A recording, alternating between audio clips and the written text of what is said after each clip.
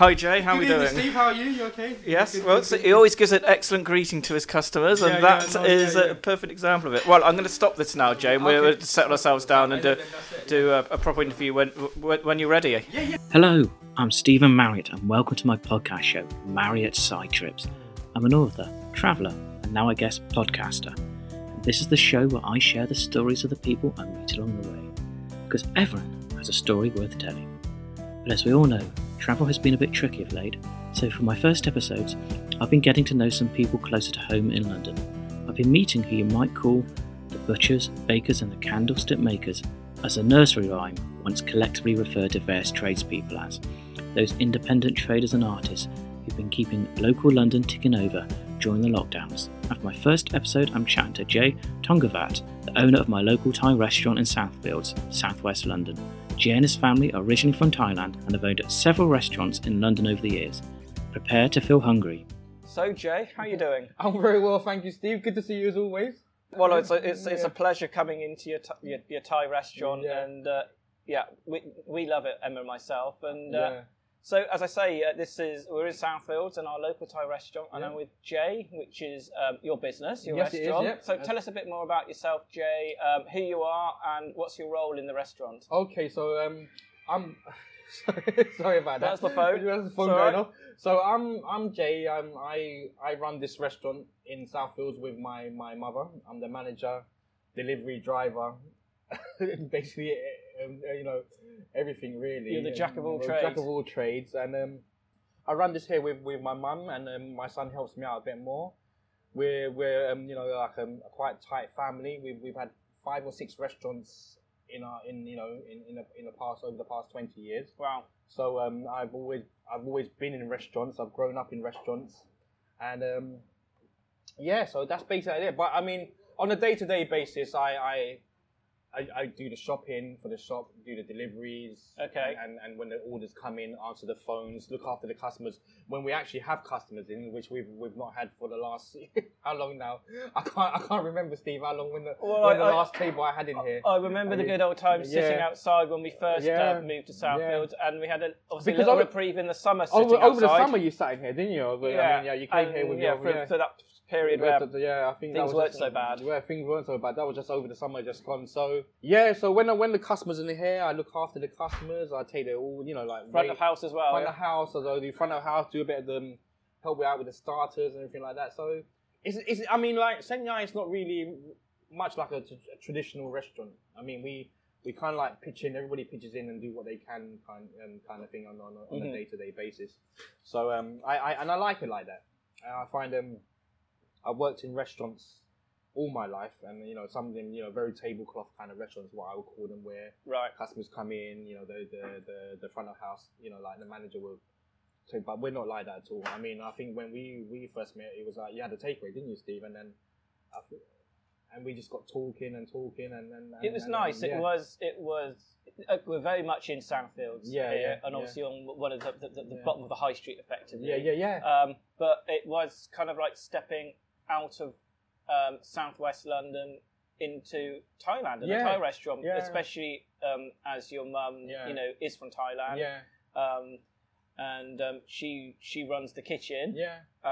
What's your mum's name? Sorry. Tina is her name. Yeah. And you've got your son over there who's helping out with taking all the delivery orders and things like that. And another staff member behind there. Yeah, that's Oi. Her name's Oi. O-I. So And I should say, obviously, I've come in here just as you're winding down for the day now. So obviously there's no customers here and things, but you've still got the delivery apps and things. So hopefully we might get. So you might get interrupted and stuff. So that's all fine. Well, that's a great bit of background to you, and I guess. I've got a load of questions I want to ask, but it's killing me seeing this amazing food you put in front of me, and I can't really taste it. So let's do that. So let's do that. I'll tell you. Talk me through what's on the table. So basically, this is like real. This is the kind of food that when you go out with friends, that you will order in Thailand. Thailand. So if you're sitting on the street corner in Thailand, you'll have this kind of food where it all comes out on small plates, and you just basically pick things. Usually there's not rice on the table. Okay. So this is the kind of food that you socialise with, like Thais. we do like to drink whiskey and soda and things like that. So this is the kind of food that you will have with alcohol. And basically, so what we got on here, we got this is a real traditional larb salad. I think a lot of people know that. Just jump in there, Steve. Okay. Don't be What's be it shy. called again? Sorry. Larb. So Larb. that's a larb salad. That's like a minced chicken salad. A minced chicken salad. There's some carrots and red onions in there as well. By the looks of it. And that's this is papaya salad with prawns, which is traditional food from the northeast of Thailand. I'm really excited because also you're making me get outside my Thai food comfort zone. No, that's why when you said to me you wanted to do this. And you were suggesting, just have some spring rolls and things like that. I said, no. Let's go down this route. You've got to make Steve get outside of his comfort zone. Yeah, that's it. Have this, and then it will. So I've got some salad on my plate now. Okay, we're going to that now. I want to explain what these two are. So this is like grilled pork, which is like really traditional. What you're having in the northeast of Thailand. And I'll have some of that on my plate. And they've got the stir fried rice. Yeah. Just I just put that on there. Fried rice. Fried rice. And you just went bake. And you've got some bok choy. Is that bok choy? That's I think it's greens and broccoli and things like that. So yeah. Okay, I'm getting some of this. When we are like, this is why I want to introduce you to. So basically. I have to say it's a salad, but that salad looks very much like a sort of a normal salad to me. But maybe I've got that wrong. No. So basically, this is like a Frankfurter salad. Okay. So Frankfurters were, there's a lot of Germans and tourists that come to Thailand. Yes. So they in Thailand sometimes you have like bratwurst and things like that for the tourists. Really. So this is a Thai take on what a European ingredient, and we've just made it into something that's so Thai. That is I love it.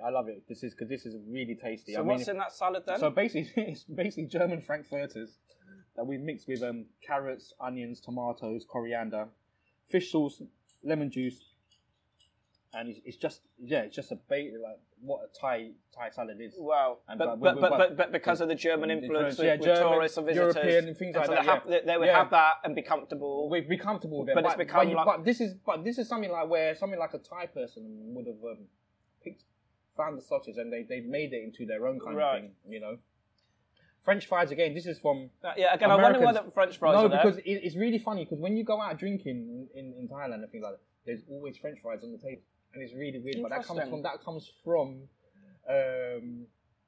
Americans, and I think it comes from being in like the Vietnam War, where a lot of the soldiers would come across and would come for their rest and things like that, and they would want French fries and they would want a hamburger and things like that. Interesting. And we also there's a dish in Thailand which we call American fried rice, and and it's a fried rice that's made with sausage, sausages, I think it is, and then they put tomato ketchup in it. But it was for the soldiers. For the taste, for the American Marines and people like that coming in, that used to come, and it's just become such a thing that you find it on every single menu. But in Thailand, you go anywhere, you will always find French fries on the menu. They. That's interesting. It's such a weird thing, but that's why I put it on there because I want you to, when you go out drinking, always. And it's such a kind of weird thing in Thailand where the food has become so mixed with so many different cultures, like from elsewhere, and that's it. But so that's the basic what we got on the table now. Great. I've never known. Well, the thing is, I've been to Thailand a couple of times, and there probably has been French fries at the end of the night. Yeah. When I've been bar hopping or but obviously maybe I was just drinking too much to realise to pick up on that. No, but you see, like when Thais when we eat, I mean. We when we drink, sorry, which is good. I should say, you're enjoying that, yeah. I mean, I love that pork. Such a traditional grilled meat that you would get in Thailand, and you'll find that everywhere on the street corners. The school kids eat that in the morning when they go to school. Do they? Yeah, just grilled pork. Just grilled pork, but it's been marinated with black pepper, coriander roots, and I think a bit of honey, some beer. I think beer. And what's that sauce you got next to it? So basically, it's like just like a fish sauce with chili, but it's a very light fish sauce. But is that for the pork or just? That's for the pork. Yes. Yeah, so dip that in the pork. I'll dip my pork, and you get that umami thing going on. And apologies everyone as you hear the food go down my throat. But there's no way I'm not going to taste this. Yeah. But this salad, this is one of my favourites. This Frankfurter salad. Did you have a go actually? Not yet. I've got these images of sort of when the Brits go to the Mediterranean or Spain, they sort of always put out the all-day breakfasts and things, English breakfast. And this is a sort of a different version because that is obviously the origins for German taste, but it's been embraced within food. Yeah, in Thailand. I mean, like they especially like this kind of like frankfurters and sausages like that. I mean, but that's just over the past 30, 40 years of tourism, where when you go there, people wanted to eat some stuff that they have at home, and they do miss out there, and then the Thais pick up on it and just put their own take. So a bit like an Indian might do a tikka masala. Yes, or something like that. Tikka masala is so it's English invention. Isn't it? I mean, like a British, like that originated, here. What didn't originate in but India. I'm sure some Indians eat it now because of the. I think that chicken tikka masala is delicious. So, yeah. What do you think of that, Steve? That's good. It's good. It just hits a spot with the wine. The wine. You didn't mention the wine. Yeah, exactly. I mean, like this is the kind of food that it's my favorite food because when you're in Bangkok on the nightly every night. I mean, like after when the sun sets and things like that, you'll find groups of people sit any day of the week really sitting around drinking after work, come from the office or wherever, and there will always be this type of food on the table. And this is I love this kind of food because it's very communal. It's very where people sit down, they talk. Tapas in a way, is it? Yeah, it is. I mean, people said to me, "Why don't you?" This is very much like a Thai tapas kind of thing. Yeah. And it's something that it's not being introduced because when you eat Thai food in England, it's very much a curry and a rice or a pad Thai. And I've always been kind of scared to try to introduce this kind of food to people because people come to eat. I always say when people come to Sen Yai, don't deviate from what you usually order. Order what you always order, usually, because then you're it's like because it's such a local restaurant, that's what I want it to be, a local restaurant, and it goes on to the why I opened here in Southfields because I was going to ask you about that. Why Southfields? Well, basically, I had two places over. I had one in Brixton, one in South, and one in Balham. And I was actually looking for a takeaway, and I actually found this property on Gumtree. Okay. And it was on Christmas Day actually. I don't know what I was doing Christmas Day, but I found it on Gumtree. I found it on Gumtree, and basically it was a Chinese restaurant, a Chinese takeaway before. Right. There was a partition wall right in the middle of the restaurant. And I couldn't believe I didn't. Yeah, it was right here. Like people won't see it on the podcast. No, but this is what there's tables here. There's tables on normal circumstances. So there was no tables. It was like a really. To be quite honest, it was really dingy. It was really dark. There was no color. There was no really. And then when I went through this wall, I didn't realize how much space there was in this place. How I thought, wow. Because I was always thinking of it as a takeaway because that's where. The road I wanted to go down because at that time, 4 or 5 years ago, the whole delivery Uber thing was starting to people were ordering food. People ordering food that way now, using their phones on apps and things like that. So I thought, let me just have a takeaway only, and then I didn't realize that how much space we had in here. So when we knocked this wall down, there was this big, massive space. And I thought to myself, you know what? Let's make it put tables in, and see how the locals would take it. And the kitchen's open, so you can see into the kitchen. And I've always wanted that. I've always wanted an open kitchen because I think it's a nice casual kind of thing. But so going back, I just wanted another place. There was no specific area that I was looking for, but I know I was looking for a takeaway. I wanted to do a takeaway business, but then seeing the space, I thought. I'll make it into a restaurant, but I didn't know. I knew the area because I've been to watch the tennis, and I knew, I've driven through here, but I didn't know the area that well. I know Wimbledon. When people think about the tennis Wimbledon, you don't come to Southfields. They say the nearest station to, and I didn't. When everyone kind of comes out of the station and turns right and walks up the hill, as opposed to down the hill into Southfields. Go to Southfields. So I didn't really realise what was here, and then, so when we took quite a long time opening because there was quite a few issues with the building work and things like that. Yeah. But I think we was over by about a month and a half, 6 weeks over our opening. And the lovely thing was people kept on saying, "When are you going to open? When are you going to open? When are you going to open?" I mean, there's from the coffee shop 2 doors down. Mm-hmm. They they were always we met them quite early on as well. And they said, "Oh, when we're going to open?" And I remember I wasn't here actually the whole night, the first night, but when we the first night we got here, we actually ran out of food. There was a queue. No way. Coming out of here. Well, your food is very good, even though you say stick to what you know. Yeah. That's a good. That's still. I think that's good because you get quality. I like quality in what I get, and so I'm very happy. I mean, I like the fact that you come to a certain place to. Let me tell you, like in Thailand, most restaurants sell 2 or 3 items, and that's it. Right. And you go to that restaurant to eat that specific item. Okay, that's So I had actually when I had 2 menus here. I was going to do one for eating in, one for takeaway, but it was just. But we had issues with the chef not knowing how to cook that menu because the second menu I had was coming from the Brixton restaurant, which I had. Yes. And that was real Thai street food. This was stuff that like green curry fried rice, which you wouldn't find normally, and we were going to serve it with like some salted crispy fish and things like that. It's something I'm going to revisit that in the next next 6 months or so. Once we come out of lockdown, so didn't really know too much about the area.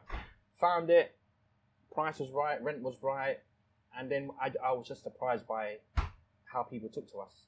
I mean, such great people around here, and even, so the first night we opened, we had a queue outside and we ran out of food. We ran out of food, Steve, and we ran out of food, and I knew I was onto something from that night. I knew, and so but those first couple of years, I wasn't here because I was running the other 2 restaurants, and we had some people here, and things like that. And then I wish I spent more time actually here in those early days. But then again, I was on, I was thinking to myself, do I want to be this restaurateur, open these all 3, 4, 5 chain of restaurants? Okay. Because all 3 restaurants, I've never ever called them the same names. They've all been different names to me. I've always liked them to be individual. Interesting, individual kind special of name, in their own right. In their own right. And I think sometimes, restaurants should have that little identity. Like it's like here, like when you come to Senya, you come to this, and people always love all our decorations and things like that. The wooden paneling, the panel wall, It's I don't know how would from a customer point of view, how would I put it? There's noise, there's flavours, there's things going on. It's a little bit chaotic in the kitchen, but also it's kind of relaxing at the same time, which is sort of a contradiction what I've just said. But I feel when I sit here, and maybe it is because of just the fact that you're a family and you work well together. I don't know, but it is a relaxing place also to eat. But when you eat in Thailand, most restaurants I go to, I've been to some where they've got 3 floors and the stairs are so steep, and you climb up these stairs into the attic kind of thing. And because like eating out in Thailand is so different to eating out here. You can cram into one space and you'll be sweating like mad. The sun will be, the weather be, and you could be on the side of the road. I've eaten even underneath a bridge before, and under like an overpass in Thailand, in Thailand. And so it's just like you got this motorway going across you. Tarpaulin going like covering you in case of any rain, and there's a live band, there's live music, and and things like that. And I wanted to be that here. Bypass will get in the way of good food. And the food's excellent, and you got entertainment. You got live music, and I wanted to bring something like that here. Yeah. And into this little part. One customer said to me, Southfields is just a Sleepy Hollow for 50 weeks of the year, and then 2 weeks of the year when the tennis is on, it becomes this. It's on the map. It's on the map for 2 weeks, and then after that we go back to being who we are. Yeah. And which is what I love about the place. Who are the people there? Who are your customers that come in? So the majority of the customers are off the grid. And the grid is the residential area, which is referred to as the grid. The grid, so the Southfield residents, they prefer to this group of roads. It's like a square block. They will always refer to it as the grid. The most wonderful people. I never thought that, because I lived in Brixton, Clapham all my life. Yeah. So I'm quite used to never meeting my neighbours, never, and people not really talking to each other. And, okay. And I know that's not right. there's people that you meet, but over here, there's such a community. You feel there's more than that than a Brixton. I mean, it's like a small little village here. Yeah. Because a lot of people know each other. I mean, I have people coming in and they bump into their neighbours.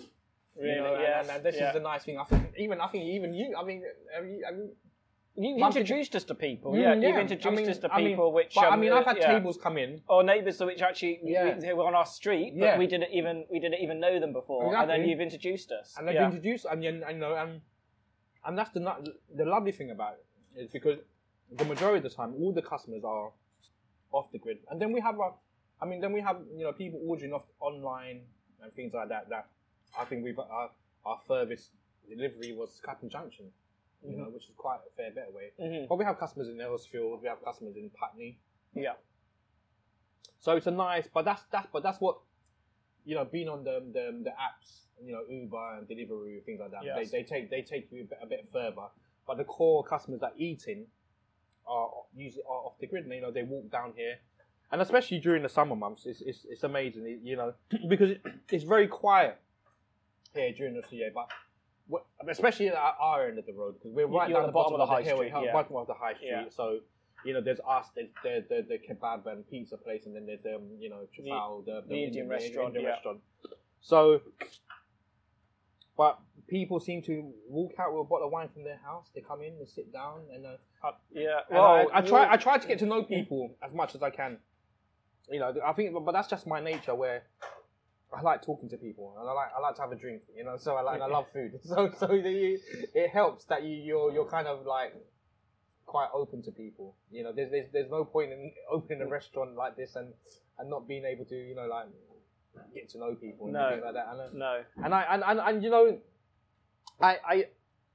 I eat out a lot. I eat out in a lot of places, and a lot of the time the experience is not great, and it's just so expensive. Yes. And that was my thing as well here about having food at a price point where you can come down here on a midweek, Tuesday, Wednesday, bring a bottle out of your fridge that you got at home. I think people come in here, walk in here with half a bottle of wine that they've had. I love that. Yeah.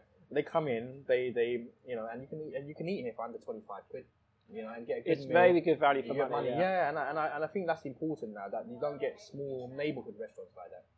I think now when people go to eat, I don't know. I mean, I've had a midweek meal, and it's like 60 quid or something like that. I mean, we do live in an expensive city, so this is a rarity to find something. And I think that's important as well. And it's that thing that you don't want to cook at home. Walk down the road, come here, and then we'll do something for you. But like I said. The customers here usually, a lot of this, they're from the grid. They're very local, so we're a very local restaurant. Yeah. Very, So yeah. And I'm just going to tuck into some of this food. Yeah, I'm holding back a bit because I was just listening intently, but it's been teasing me as well. But it's going well with the wine, isn't it? Yeah, I was going to ask you because obviously that's probably a nice lead into maybe stepping back a bit because I want to know a bit more. I already know that you've worked in other types of restaurants. You've been trained as a chef and everything. So basically, and the French wine is perhaps a link to what I was doing before. Yeah. Yeah. So basically, at 16, I went to work in my first Thai restaurant, which was a restaurant over in Battersea, Battersea Park Road. I grew up in quite a rough part of South London, so I was a bit of I wouldn't say, I got into a bit of trouble and this and that. Mum... Was that in Brixton? In Brixton, in Clapham kind of thing. Mum pointed me in the right direction. Okay. Took me to her friend's restaurant, got me a job there. And I started out doing the washing up. I think at 16, doing the washing up in a restaurant on the weekend. So that was interesting start then as a washer up. Yeah, I started out doing the dishes. But, the first thing I ever learned how to make was rice. So that was part of my job. And, rice... It's such a staple of our... And I mastered I'm going to put some more rice on my plate. And I mastered that. Yeah, that rice is delicious. I love that. I mean, so... And then I was very fortunate that the lady there, she taught me how to cook. But how she cooked was like real traditional Thai food. I mean, it was like... the most amazing Thai food that you know, like real, you know. I remember being there and having to make fresh coconut milk every day. So basically, we have like dry coconut powder, or you know, like, and then what we had to do, I had to basically boil it and then squeeze it with my hands through a sieve, and we get this fresh coconut milk every day, just from not from the tin like now, where all the coconut milk is basically like it comes from the tin or carton. But we used to do that every day. So yeah, she taught me how to cook. Yeah. Went there, I was, and then I got to my late teens, and I kind of like wanted to live, you know, like go out with my mates and everything like that, and restaurant work. You work as you do, yeah. Yeah, you work unsociable hours. So I was kind of like, you know, I didn't really take it seriously, and things like that. And then Mum opened a place in Brixton, and it was very much, because Brixton has a very like eclectic mix of people. There's musicians, artists, and things like that. And at that time, it was before this whole. Even John Major came from Brixton. Exactly, yeah. You know, and David Bowie, another one. Oh, cool. yeah. Stanfield Road. So she opened that one, and again, it was in the market. And it was right next to where the original Franco Manca is. But this was before Franco Manca. This is when it was a mixture of lots of independents. Yeah. Okay. Yeah, so she opened there. And so I was working in this place in Battersea, met my soon-to-be girlfriend, wife, and then Mum asked me to go back to work for her. And then at 23, I opened my first one by myself. Oh wow, amazing! Yeah, so I was very young, very naive. You know, I didn't know anything about business. But you had the energy, I guess. You had the energy, yeah. Didn't know what I want. You know, didn't really. Right. It was just about opening a restaurant and having a restaurant, and very naive, and that actually folded after 5 years, and I was very disappointed. You know, like how it turned out. But that's pretty good going as restaurants go. I mean, a lot of them fold, like half of them fold, don't they, in the first couple of years? Yeah, if you don't make, I mean, a lot of them don't make a profit within 2 years. Yeah. So, went there, and then this is, and so I went back to college to study. So you went to college late then? Later. I got my diploma in culinary arts. I did a lot of what arts either? Culinary arts. Oh, so, okay, yeah. Yeah, so I went straight, but I've always had an interest in food. I've loved food from growing up with, you know, being in the kitchen. I remember, so, you know, a story from when I was very young. We used to only eat Thai food once a week. You know, we would only eat Thai food once. The rest of the week, I used to eat steak and kidney pie, because my stepmother, my step-grandmother, and my stepdad were English. So okay, all right. We ate English food every single day. You know, I don't know what you called English food, but I mean, steak and chips and things like that. Bland, don't you? Yeah. No, but I love that. I love that yeah. kind of food, because she was a very, very good cook. A very good cook. Yeah. Yes. So and that was another thing as well, because I used to always watch her cooking. You know, when I was, you know, this is my English grandmother. You know, so I used to always watch her cooking, and Sunday roasts were amazing. You know, like so. Yeah, we do a roast not bad quite well. Yeah. No. So I had that kind, but no. So restaurant folded. Went to, and I decided what am I going to do. Went to college, did 3 years in college working. I was working as a chef part time as well. So and then after I did the 3 years in college, I worked at the House of Commons. But during the time at college, I did a lot of cooking competitions, and it was all fine dining that I was when I was cooking. When I was doing the competition, I was doing all fine dining, and it was such another world. It's just amazing. I love traditional French food, and it you know, all the creamy sauces, so much butter, so much, you know, like, you know, I remember working so the wine. Yeah. So and then this is where I got introduced. So in the House of Commons, where you were working in one of the restaurants there. Yeah. There was an emphasis on French food, was there? No, there wasn't. So there's canteen food, and then there's restaurant type food. Right. And depending what kitchen you was put in, okay, it would be the kind of food. But I wasn't there for very long. I wanted to go somewhere else, so I went, and then after that, I went to Marriott. Oh wow, gosh! I worked at Marriott. My namesake. Yeah. So I went. Yeah. So I went to Marriott Hotels, and again, it was a 5-star hotel with a lot of fillet of beef and stuff, like stuff like that on the menu. And then I moved on from there, and I went to in Marriott there was a restaurant, a fine dining restaurant upstairs, which we would always give our hands to and things like that. Yeah. They used to film what's it called? The thing with Michel Roux Jr. on BBC One, MasterChef the Professional. That was filmed there. That was filmed there. So I used to see it. I met Michel Roux. Was that a West End Marriott? Then, yes, a West End. That was in Holborn. That was. Okay. So I was there. Really enjoyed that. Such a great crew. Great brigade of chefs. Mm-hmm. I mean, I'm smiling. Yeah. I can see you're smiling. Yeah, it was amazing. I mean, we used to go out drinking in the West End because we was in Holborn. Come back, sleep in the pastry section because it was cold, because it was nice and warm because the ovens were on. Yeah. Get up, start to cook scrambled eggs, and you feel like throwing up. You see what it's from the night before, but no.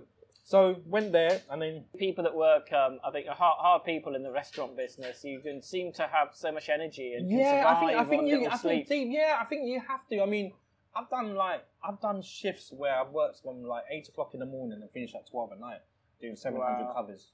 700 covers in That's one not day. legal, is it? But you do it anyway. No, you do it anyway. I mean, and you spend your whole day in your whites and your clogs, and it's a good life. I mean, I enjoyed it, but it's as you get older, you kind of you can't do it forever.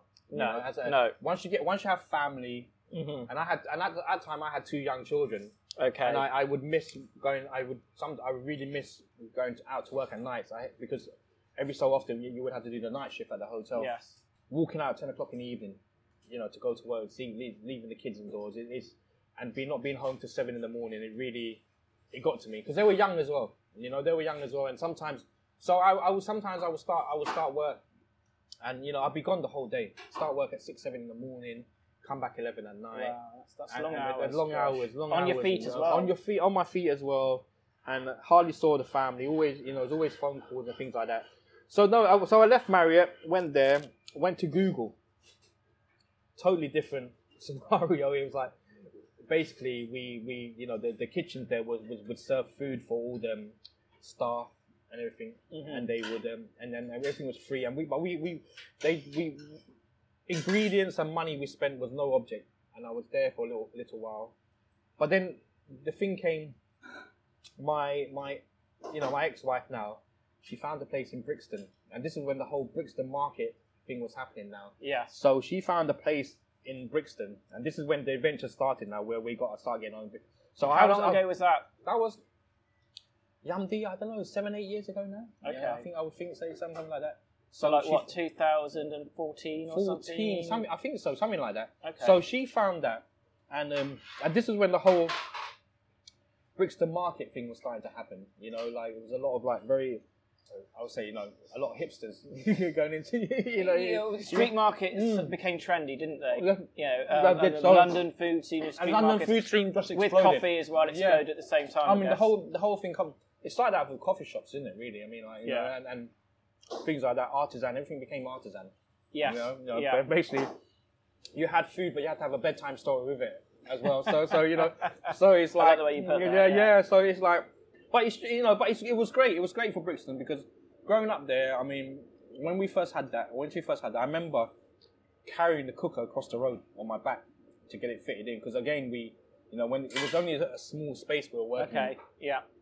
It was a small space we were working in, and didn't know what we were doing really. But I was still working full time as a chef. She opened this, and we so that was it. The more and we didn't know how it was going to go because we thought, let's just we found this space in the market, and there was other places opening up at that time as well. The Franco Manca had just opened. Honest Burger were there. Yeah, which a big burger chain now. Big, when they first started, they started out around the same time as us, but they've just become massive now. So it's like it's really weird how things change because you see these guys as like. We used to swap food. Like they would come. Their staff. Some of the places in Brixton Market, their staff, because they used to get a lunch allowance, they didn't want to eat burgers or anything every day, so they would come to us and we would swap a burger for pad thai. Yeah. And it was very nice like that. And in the beginning, it was a really good vibe. Actually, Brixton was the very first place I lived in when I came to London many years ago, and and I remember. I still think it's the craziest tube station in London. I don't know if it's still like that. I mean, but I know I can see that it's become very gentrified since then, and I only know it now as the sort of the trendy food market. Food market, yeah, that's it. I mean, it's not. I mean, like, there's a lot of people that say it's this and that, but I thought it was great for the area. Growing up there. I mean, you see. I've seen a couple riots there and things like that, but things change. Things change, and you have to, you have to go with it sometimes. It's just one of those things. But when we opened up there, we were having a lot of fun actually, because the kids were still young, and we was cooking Thai street food in this small space, and we became really popular. I used to actually give people we didn't have a telephone in there, so I would give people, and what we did was we opened 6 days a week for lunch. Yeah. And then because the market wasn't allowed to open at night time then, and then we opened, we had this thing where we opened in the evening, but we only opened Thursday, Friday, and Saturday. And to get a table, you had to have my phone number. So I would give all people my phone number, and then people used to text me for a table, and then we limited it to Thursday, Friday, and Saturday. So if you want to eat there, you're gonna eat 3 nights a week there. And that's how it became. It came through my phone. Like, used to, really text messages. Sounds like a special. I feel sad I missed it. Yeah, it was. It was a special. It was a really, really good place. I mean, like, it was really lovely. I mean, like, because in the beginning it was like anything. When you first get it, it's very raw. We do what we have to do. There's no rules to follow. And it was like it was just free to evolve, was it? Yeah, free to evolve. It just changed from a day-to-day basis, and we had a cooker that you would find at home. We didn't have a professional cooker. It was such a limited space to cook in. But we had a cooker. And you had to be resourceful, I guess, because it was your first restaurant. Yeah, we had to be. Yeah, and then all the shopping was done in the market. All the ingredients were bought there. Nice. And so we had this cooker a home cooker that we bought in Currys. We had a boiling kettle or pot. It was like, I don't know what it was, but I think it was a rice cooker that we plugged in and managed to get like a pot of boiling water. Like a pressure cooker like type a pressure thing. Cooker thing, yeah. Right. Where we will blanch stuff and things like that. 1 fryer, and I think that was it. Wow. And we turned out this menu, like, we did things like, and people loved it. It was a fryer, electric cooker from Currys, and this pressure cooker with a boiling water where we would blanch stuff, and a rice cooker. That's what I was going to say. Okay. A rice cooker, and I think we had a George Foreman grill or something like that. That So we did that as well. So that was the only piece of equipment, but the people made it what it was, and the staff as well. Yeah. The staff we had there were very young, very they were just into food and after they were finished work, they could go out. There was nightlife in there, so it was a nice place to work for the kids that worked there, and at that time, we knew people from other restaurants. And moving on from there, and this is where there was a cafe next door called Rosie's, and I met this young man called Sean. Okay. And I opened onto my second restaurant in Balham. We opened that, and there was a space downstairs we opened a cocktail bar down there. Wow, I'm interested about the cocktail bar, but can I just quickly ask, it sounds like it was almost inevitable then that you were going to open up Thai restaurants and etc. Yeah, I was. Or was it just? Because I'm just trying to get into the thing of like your sort of entrepreneurial spirit. I mean, you could have carried on with working as a chef in other places, but it feels that it was just inevitable, was it? Yeah, no, I mean, I miss, because I would visit Thailand quite a lot, but this food, like Thai food, to me it's my soul, isn't it? Really, it's what I was always going to come back to. Were you born in Thailand or here? I was born in Thailand. Yeah. I was born in Thailand. So I've eaten in so many nice restaurants. I mean, like Gordon Ramsay's and places like that, and I've eaten a lot of good French food and Italian food. But nothing beats this. I mean, for me anyway, personally. I mean, I'm no foodie, but I've been around and travelled quite a bit. But there's something about when you do get quality Thai food, which here, and obviously you must get very fresh ingredients. Yeah. Because I mean, Mum's very good at that. She goes to the markets, and we get all our veg and all that from Tutin Market. and you know, it's but no, like you said, it was always, you know, like I was always going to come back to this. I was always going to, I would never ever try to attempt to open a fine dining restaurant or something like that. That's because even though I loved it and I did it, it consumes everything. You know, it takes your whole life. You know, like it really is. I mean, like it's one of those things you have to be in the kitchen from 6 a.m. till 10 at night, and a lot of them fail. You know, that kind of, a lot of them don't last. You know, Stephen. But I think it's about reputation, I guess, and reputation can take years to build, but then be destroyed very quickly. I mean, if you have a couple of bad reviews and things like that, or people just, you have something go wrong. Yeah, it ends very quickly, kind of thing. Okay. So yeah, but no, you got your question. Yeah, I was always going to be, I was always going to open a Thai restaurant because this is the food I love. I mean, this is the food I want to be around. It's and I think I was always destined to make people their dinner, which is basically what it is. Serve. Yeah, to serve. I mean, and either you love it or you don't. Either you want to serve people or you don't. It's very much that kind of. And I do. I like looking after people. I think it's a very. Is that just you, or is that something about being Thai? No, I think that's just me. Okay. I think I'm very lucky that I. Do you know sometimes when I'm here, I mean, I'll have a glass of wine. You've been in here. I've always got a glass of wine. Look at my collection of different spirits and there. Even though we don't have an alcohol license here, I do like to have a drink and I do like to socialise. Yeah. I mean, I think I'm very lucky actually. I'm very lucky to have this kind of job where I earn a living. But like I said, when you go back to the whole entrepreneurial spirit, have I ever wanted a chain?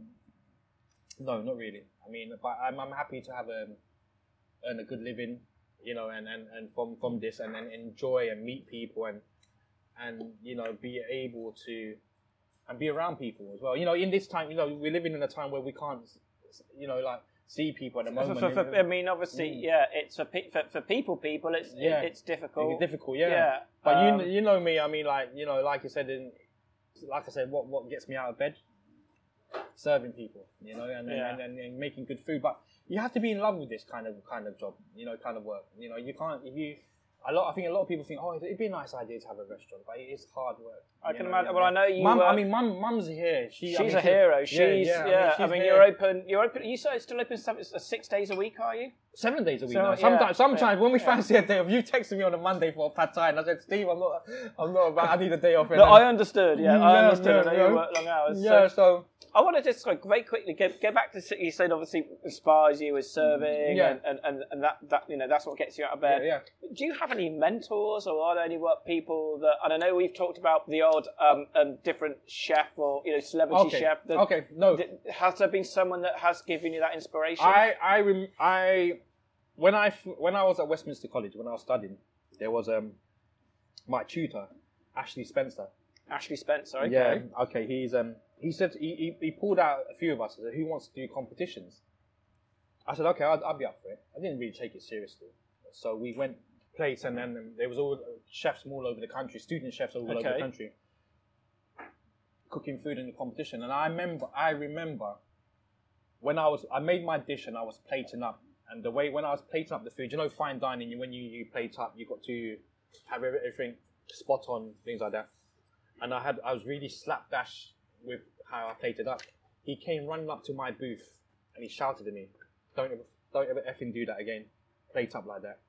You take this seriously, this is interesting." And then after that, we became very close. When I used to go visit him, he lived over in Reading, and he taught me how serious about. Take food seriously, because that's when it clicked. Because after that, I think every competition I went to, I either won a gold medal or I came away with a medal, but then that's when I took food seriously. But this is the level. But he was a big when it comes to when you ask me about a mentor, he was because I mean for 3 years he taught me everything, how to cook, how to do this, how to do that.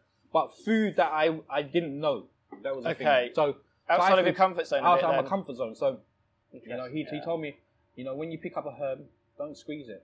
It easily bruises. Things like that.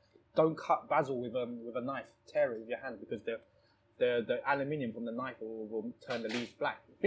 Small things like that, you know, like those kind of things. But no, he told me I had to be serious about food. But yeah, Ash, yeah, good old Aussie as well. He was. Oh, was so he? He okay. was Aussie, yeah. So. All right. But I never forget that first time. Came running up and then gave me it was like, I don't know, there was about 100 people watching or something like that, and he just gave me a bollocking right there, and then. You touched on there slightly the coronavirus period, and obviously I know that you've had to adapt. Obviously, at the moment you're doing, you're doing all the delivery apps and things. Yeah. But has it been a personal challenge for you in the business during this period? Do you know, in the beginning, I don't think none of us knew what was happening. You know, none of us knew what was going to happen to business, to how things would run. I remember the first Friday of the March 2020 lockdown, the very first lockdown we went into. It was just crazy. It went crazy. I mean, it was so busy.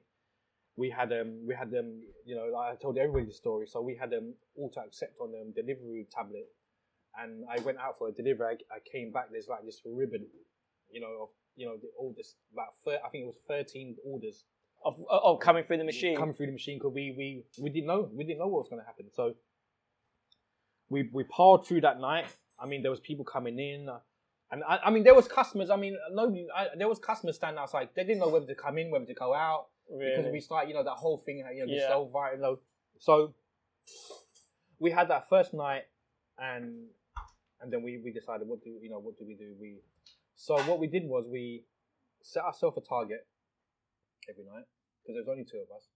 Once we reached that target, we would just close, and that was it. And then we would just, and it wasn't really a time, like, a lot of people say, oh, you should be open longer and trying to make money, but it wasn't the time. It wasn't. I mean, there was a lot of people exploiting the situation.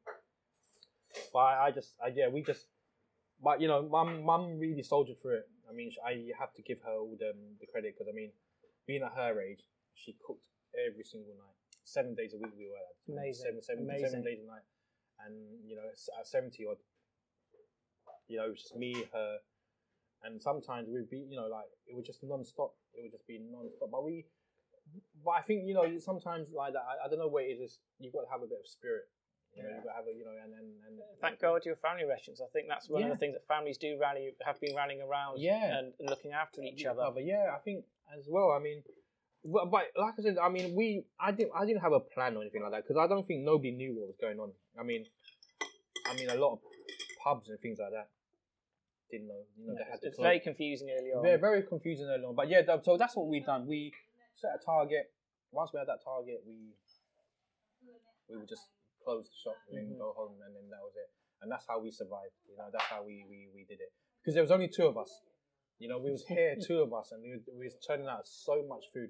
I mean, luckily enough, we had after, because the lady over there, POA, who works with us, she was very scared in the beginning, trying to work and things like that.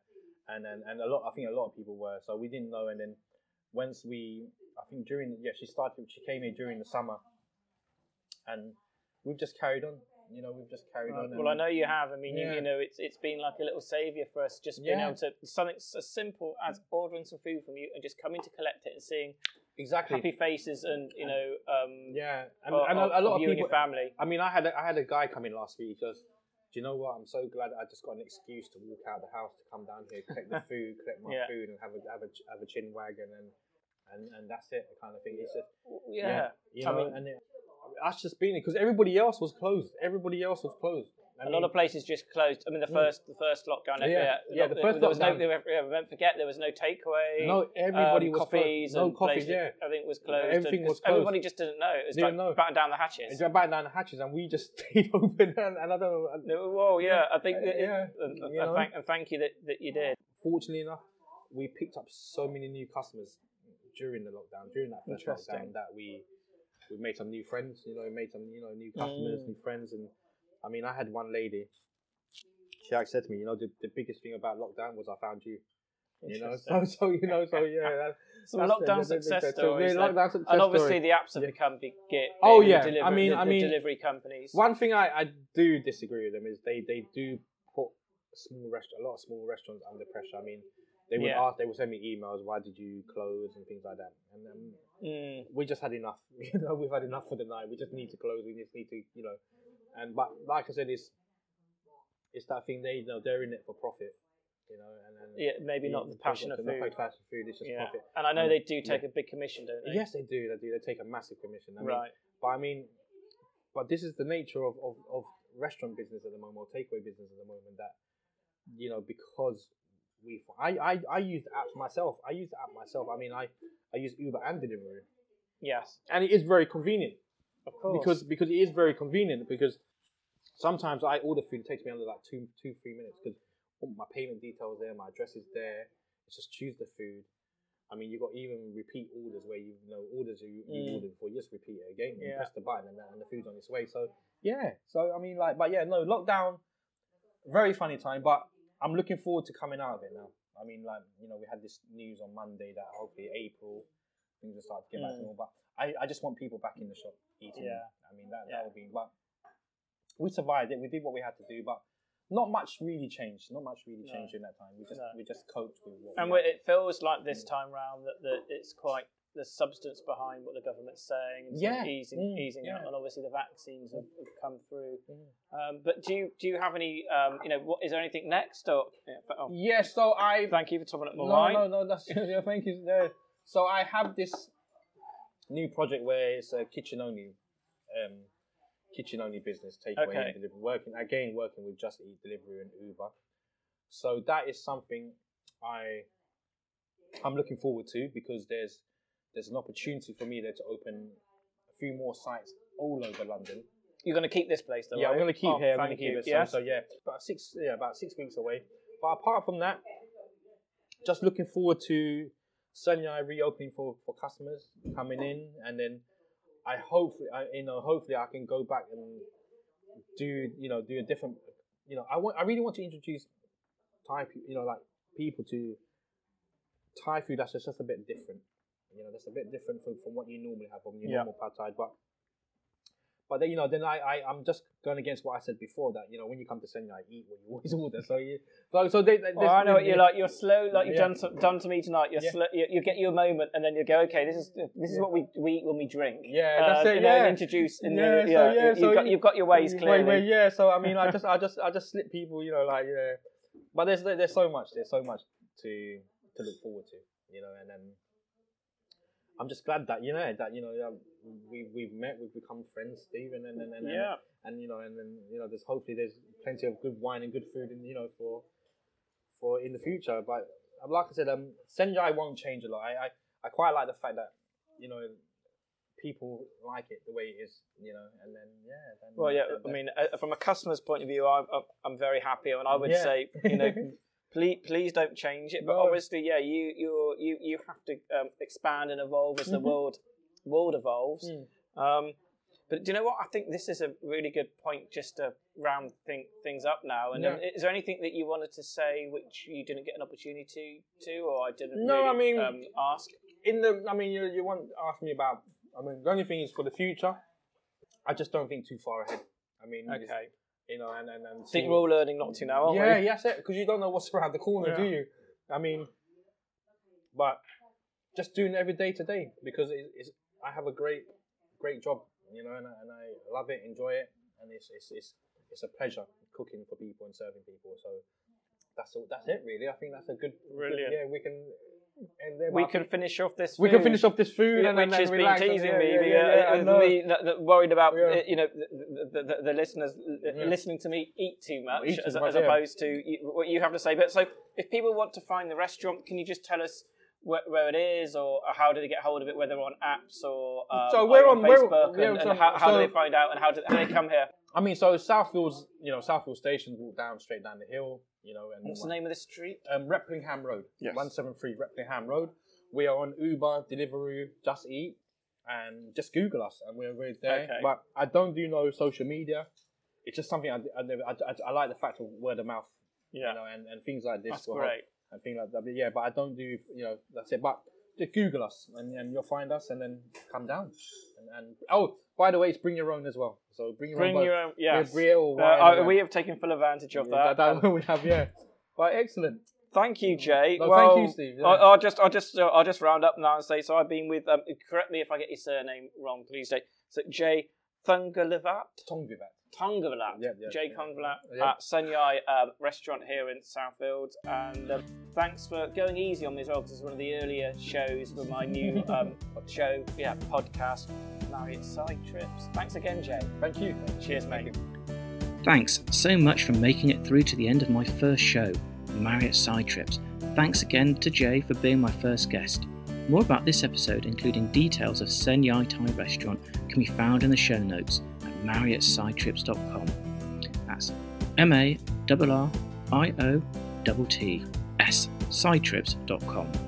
I don't have any sponsors like the big flash shows, well, not yet, so I thought I'd sponsor myself and mention my Reluctant Pilgrim books, one of the first fictional series of stories to be set against the backdrop of the mystical Camino de Santiago pilgrimage. It's the story of young Diego, a talented flamenco guitarist who unexpectedly finds himself on the pilgrimage, a journey forcing him to confront his place in the world. It's a 3-part series, and books 1 and 2 are available on Amazon and all popular online and offline stores. There's a link from my website, marriottssidetrips.com, to the novels, and I let you into a little secret. Currently giving away book 1, Candy Floss Guitar, as a free PDF ebook. Also, if you enjoyed the show, please subscribe, share it with your friends, and leave a review on Apple Podcasts, Spotify, or your favourite podcast streaming service. Reviews really help spread the word and will help me to continue producing the show. But that's it until next week. In the meantime, take care, enjoy the spring weather, and perhaps take a side trip out of your daily routine, because stories and life do not evolve in a steady line.